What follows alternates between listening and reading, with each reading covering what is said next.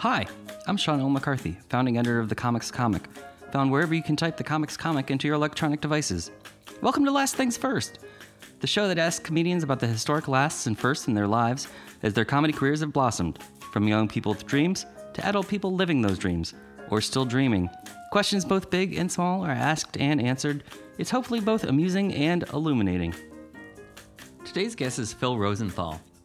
Everybody loves Raymond, but we're still getting to know Phil, the hit sitcom's co-creator, who's leading us around the world thanks to his new food and travel show on PBS, I'll Have What Phil's Having. The first season wraps up November 2nd on your local PBS station. Phil spoke with me about his lack of travel as a kid, the crazy jobs he had to take when acting didn't take off, and how he learned from great showrunners how to run one himself. So let's get to it! So Phil Rosenthal, thank you so much for being here with me. A pleasure. So last things first, what was the last vacation you took that was not work-related?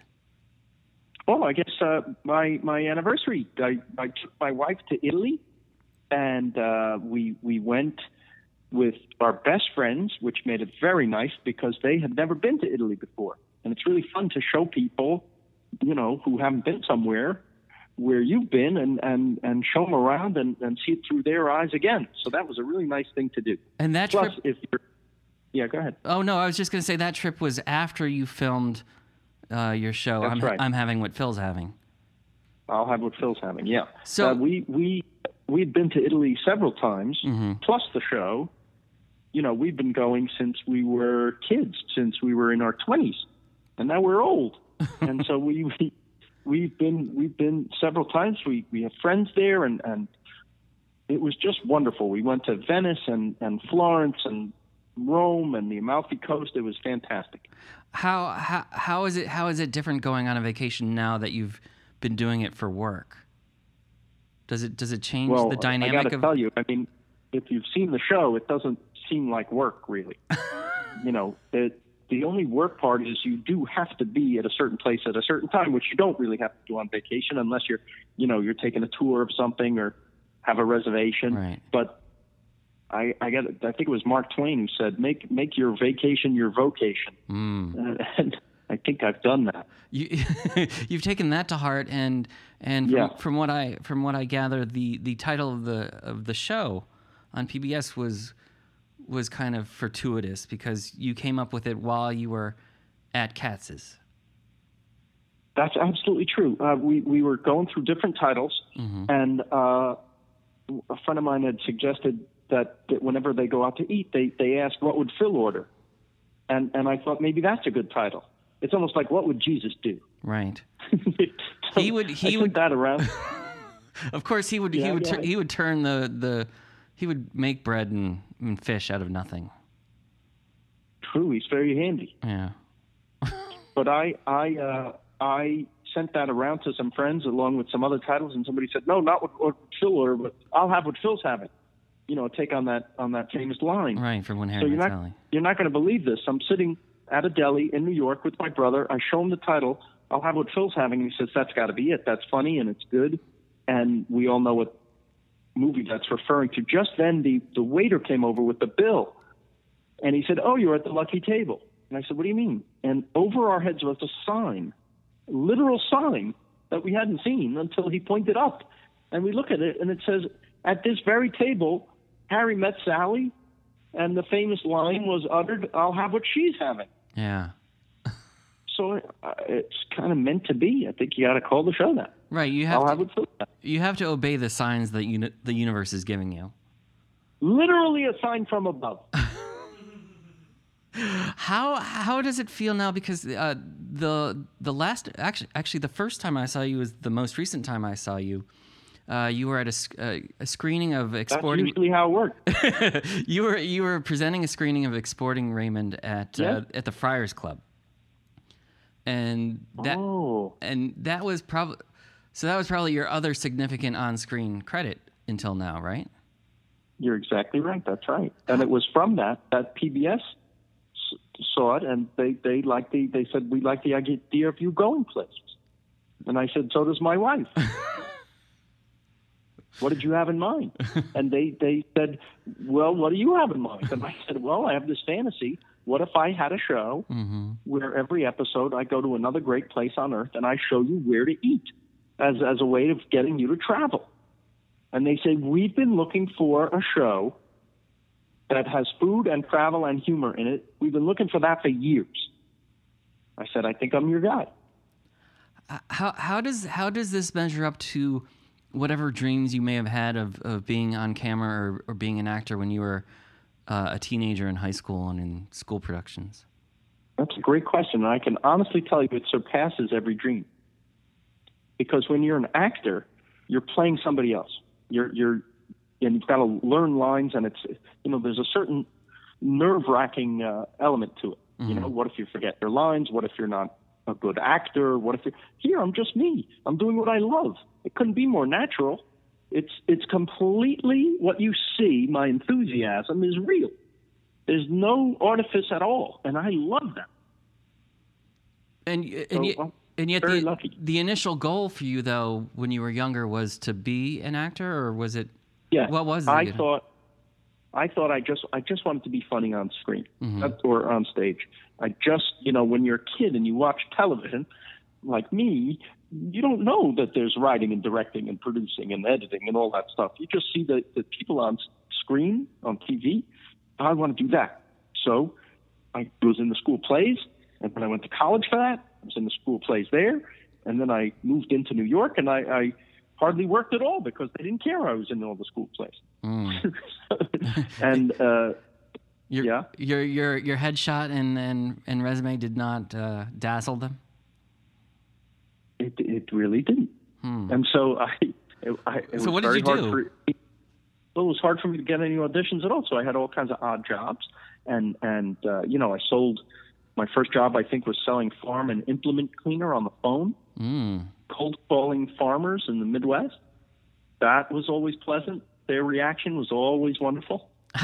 They love being disturbed while they're working to listen to some idiot from New York try to sell them crap. Had you had any experiences on farms as a child? The farms of New York, you mean? Yeah. The farms of New York? No. Fresh Meadows, Queens? Nothing, no. Flushing Meadows? I didn't know what the hell I was doing. I just was trying to make a living. And then I went from that, I went to being a guard at the Metropolitan Museum of Art, where I was fired. I was fired for falling asleep on a 300-year-old bed. That's absolutely true. Wow. Then I was worked in a deli, and I was a bartender. I had all kinds of odd jobs and temp jobs, all while trying to do my little shows in New York and stuff. And finally, some friends of mine and I wrote a show for ourselves to be in, which seemed to be the ticket. Yeah. And that was successful, and suddenly I was a writer. And then I moved to Hollywood, and then I became a writer, and I, worked on lots of different shows for about 5 years, and then I met a comedian named Ray Romano, and I created Everybody Loves Raymond. The end. The end. And now I have a food and travel show. That's how you do it. That's how you do it. You make it sound so easy, so swift. That's it. Just do all those things, and then you can have the food and travel show too. What was the last day job you had? The last day job? Yeah, the last one before you sold the script and the show and said, I'm in show business now. What was that? You're obsessed with what the last thing is. That's your whole thing. I'm obsessed with, well, the show is last things first, but I'm obsessed. I get it. I'm obsessed with the transition. Like, comedians are my superheroes, and I want to know their origin stories. When did you get your superpowers? When were you bitten by the spider? How did you become no longer Phil Rosenthal, bartender, deli worker, security guard, sleeper of beds, 300-year-old beds? I think I got a job. I got a job for a while in New York for a small movie company because I've always loved movies, and when I was in college, I ran the program board film series at Hofstra University, which got movies from the studios to run for the kids on campus every weekend.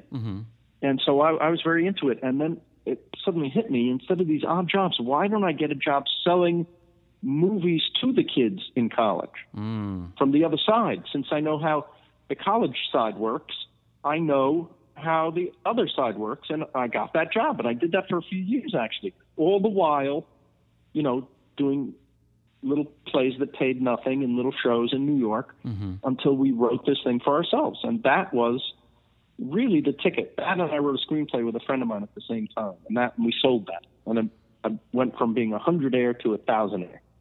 How influential was your childhood friendship with Alan Kirschenbaum then?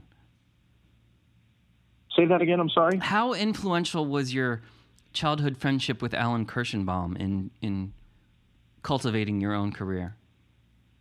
Well, it's funny you say that, because when I said I wrote a screenplay with somebody, that it was him. Okay. He was the one who showed up at my house in 1987 with a blue and gray metal box and said, "Let's write a screenplay." It was a word processor, and he had an idea for a screenplay. I said, "Why do you want to write it with me? I don't know anything about writing." And he said, "You're funny, and I know the rules of writing, the structure, and we can do this." And we did it. And he was the one who encouraged me to be a writer. Was he already? So he was tremendously. He was already a writer, yes, and I knew him from high school. Okay. I know him since I'm 15 years old. So what did he see in you that you hadn't seen in yourself? That I could write. Yeah. He thought if you're funny, not just on stage but in life, you're coming up with funny things to say that aren't written for you, which means you must be writing them. You're not writing them down, but you're writing them in your head before we speak, right? We're all writers. We all write what we're going to say when we say it. Right. Some of us are better than others. Right. We're all writing our own life narrative. You got it. But you got it. That's what writing is. You're writing for a character that happens to be you. So what was that first screenplay that you and Alan wrote and were able to sell? It was a story about a suburban detective, and we set it in our town that we grew up in Rockland County, where we went to school, which we knew the town very well. We even had a guy that we based it on, a guy that lived up the street, and we named it after him because we thought he had a funny name, Millard Shulman, and we called it Shulman. And this man was not a detective. We just thought it was a funny character for a detective, someone like that. Millard. We wrote it with Alan Arkin in mind, the actor. Right. Who we loved. That Alan Arkin. That Alan Arkin, okay. Yeah. And then, it was never made, but it was bought for thousands of dollars, and we were thrilled. We couldn't believe it. Is that when you realized the true power of show business? That you could make money making things that never saw the light of day? That's not the goal. Obviously, no, it's not the goal. When we were disappointed when nobody made it, but it was still, all I needed to say, hey, look, you just made in 1 second. It took a few months to write the script, but you sold it, and suddenly you had money to eat. This was a big revelation to me. Right, selling a script, getting a development deal.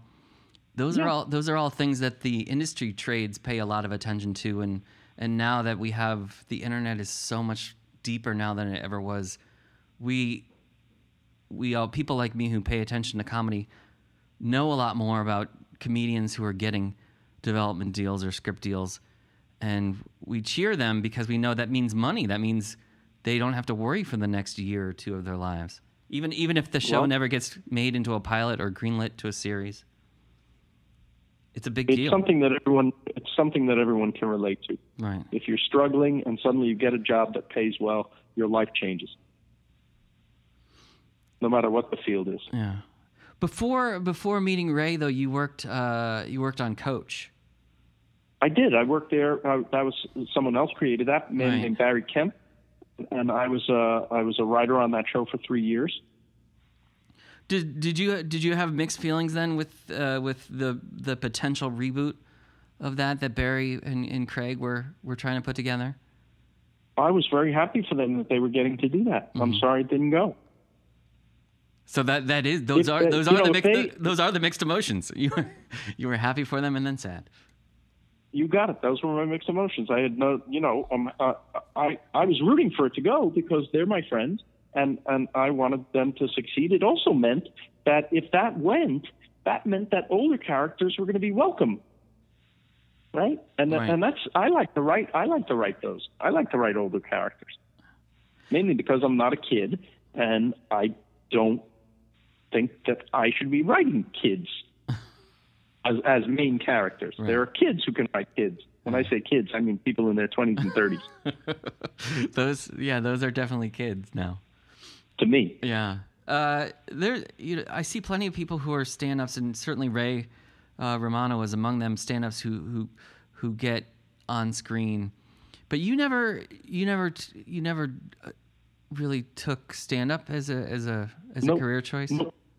Nope, did it once when I was 19. I was a nervous wreck. Tried it exactly one night. Where was that? In Nyack, New York. Okay. At a little jazz club. It was amateur night. You could get up. It was so awful because I've been used to doing plays where everybody looks at you. This was a jazz club with a bar, and the bar never stopped talking, ever. And the few tables in front could barely hear you. Mm-hmm. And I was, you get that flop sweat on the back of your neck and everything. Yeah. I think my material wasn't terrible, but I never wanted to do it again. Even hearing stories from Ray or from Mike Royce or from anybody else you've worked with? I would venture to guess that the comedians that you see, that you've heard of, they had good first nights. Something to compel them to continue. Exactly. It's like when you play a round of golf the first time, the powers that be, whatever it is, whether you believe in God or fate or whatever it is, something conspires to make you have a good one, and that's how it hooks you. And then you spend the rest of your life in utter frustration. That's actually, I think golf is probably the most apt comparison to stand-up comedy, because you think no matter how good you are, you're always complaining about how bad you think you are, and there's always room to get better. But I think there's more control actually in stand-up comedy than there is in golf. Golf seems like when people ask me, why don't you play? I say, because life's frustrating enough. You have to worry about getting a little ball in a hole a mile away. That's insane. But when you do it, it's the same thrill of the immediacy of laughter. Yeah, I guess so. And when you Ray, by the way, Ray, if you talk to Ray, he would give up comedy to be a great golfer. That's how insidious it is. Yeah, it is insidious. They're both insidious because once you feel the taste of comedy, you can't let go of it. No, he never let go of it. Even when we were filming our show and he was a big star on TV, he still felt the need to get up and do stand-up, and still does. Yeah.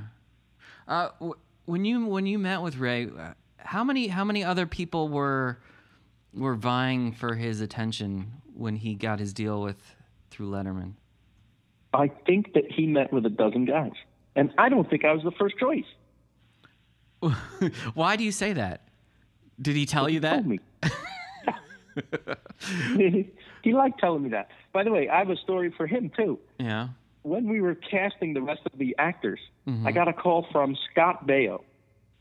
Remember Scott Baio? Yeah, he was Chachi. He was Charles. Scott, he was other names that start with Cha. Right. Yeah, Scott Baio. Right. He called me. I never met him, but he said, "Hi, I understand you're casting a show called Everybody Loves Raymond." I said, "Yes." He said, "I'm interested in the part of Raymond." I said, "Oh, I actually have a Raymond, but I would tell Ray, you better be good because I have Scott Baio waiting." How did Ray take to those threats? He ignored them as they should be ignored. What do you think? What do you think sold Ray on you then? Or how did you sell yourself to him? I think the first guy said no. Yeah. Or was busy. And we really did hit it off. I mean, we are very similar in type in that we're both from Queens, although I didn't know him in Queens. And even though he's Italian and I'm Jewish, that's not a huge difference. all problems are solved with food, and the mother never leaves you alone. Right. There's food, mothers. You got it. So we had these stories in common, and for every story he had, I had about my family, and the show's really, based on his actual life, and then kind of filled in with personalities from my family because I didn't know his family. Mm-hmm. What? How tight knit was your family? Very. They still are. If you watch the new show, you see that I Skype with my parents every show. Do they get jealous that they're not on the trips? No, they're fine. They're old. They like their apartment.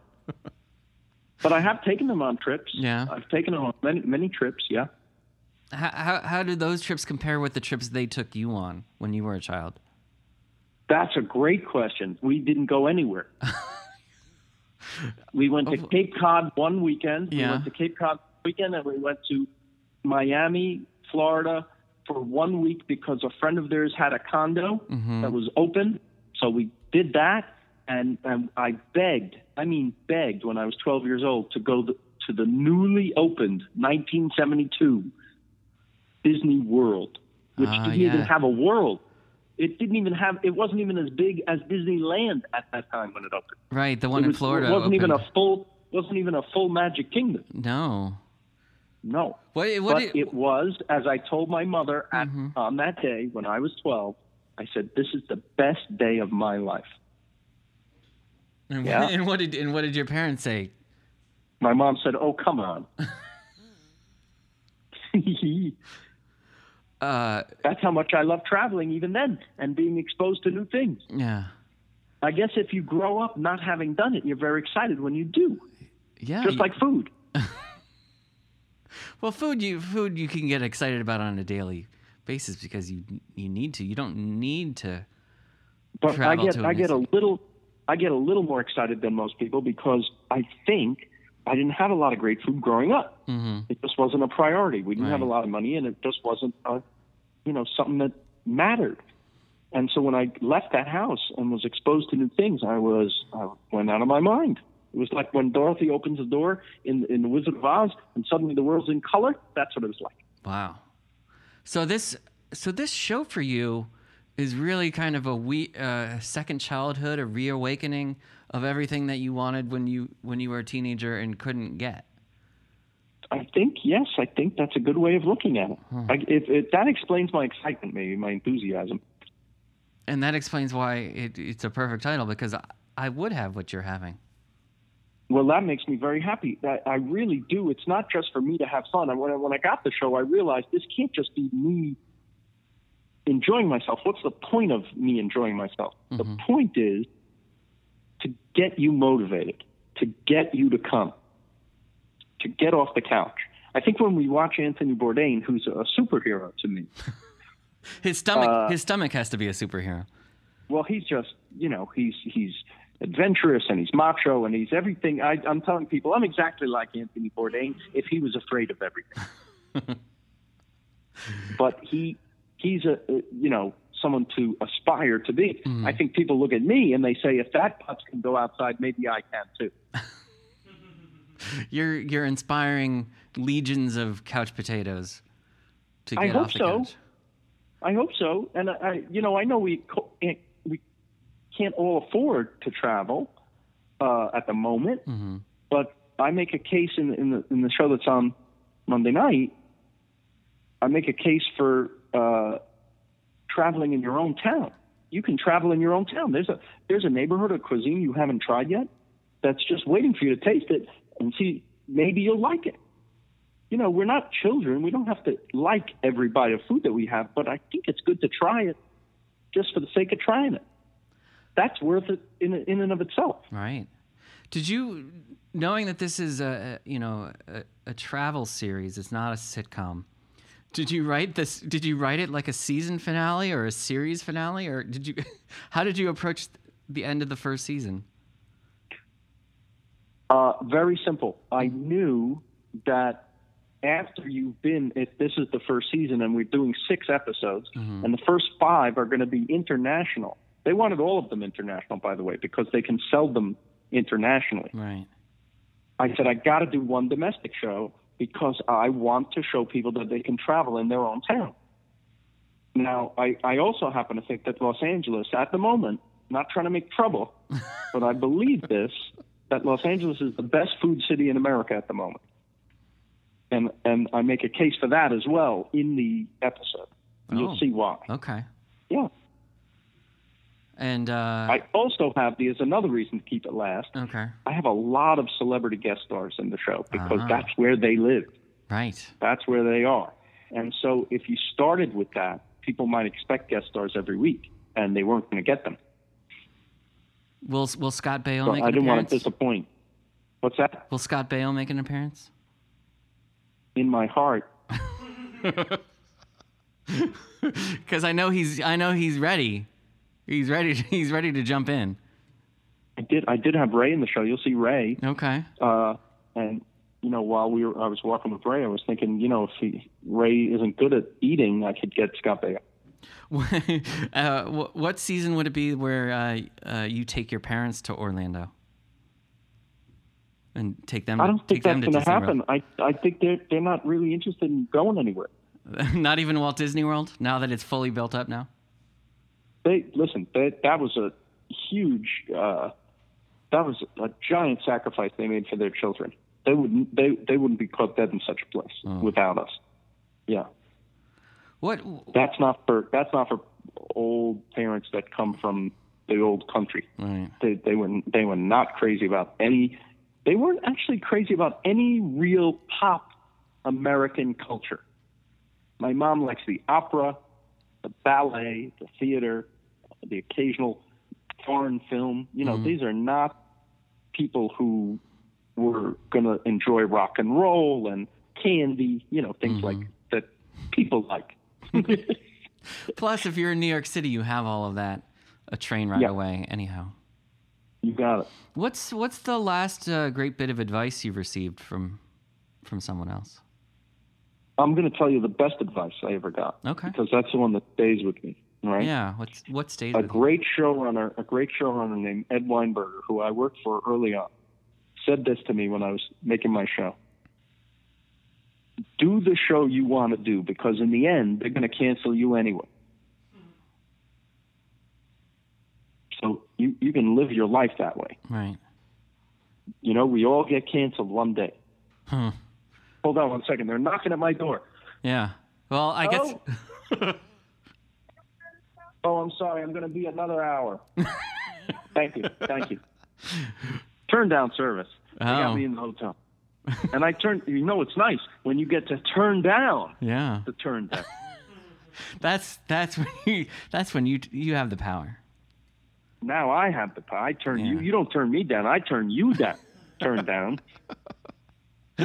I like how that happened. Just as you were saying, sometimes everybody gets canceled in life, and then you shut them down.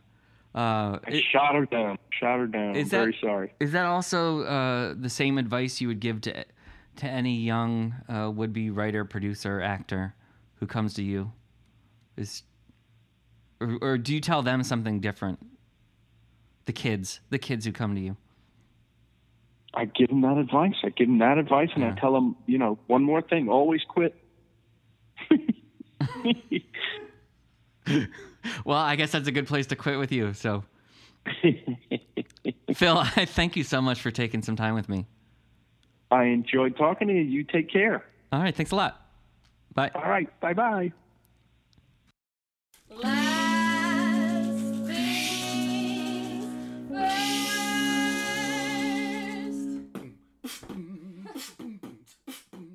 This episode of the Comics Comic Presents Last Things First was produced by Alex Brazell at Showbiz Studios. Theme music by Camille Harris and Shockwave, logo by Giggle Chick. Please check out my website, thecomicscomic.com, for more interviews, reviews, and comedy news. Become a paid subscriber at patreon.com. I'm your host, Sean L. McCarthy. Thanks for listening.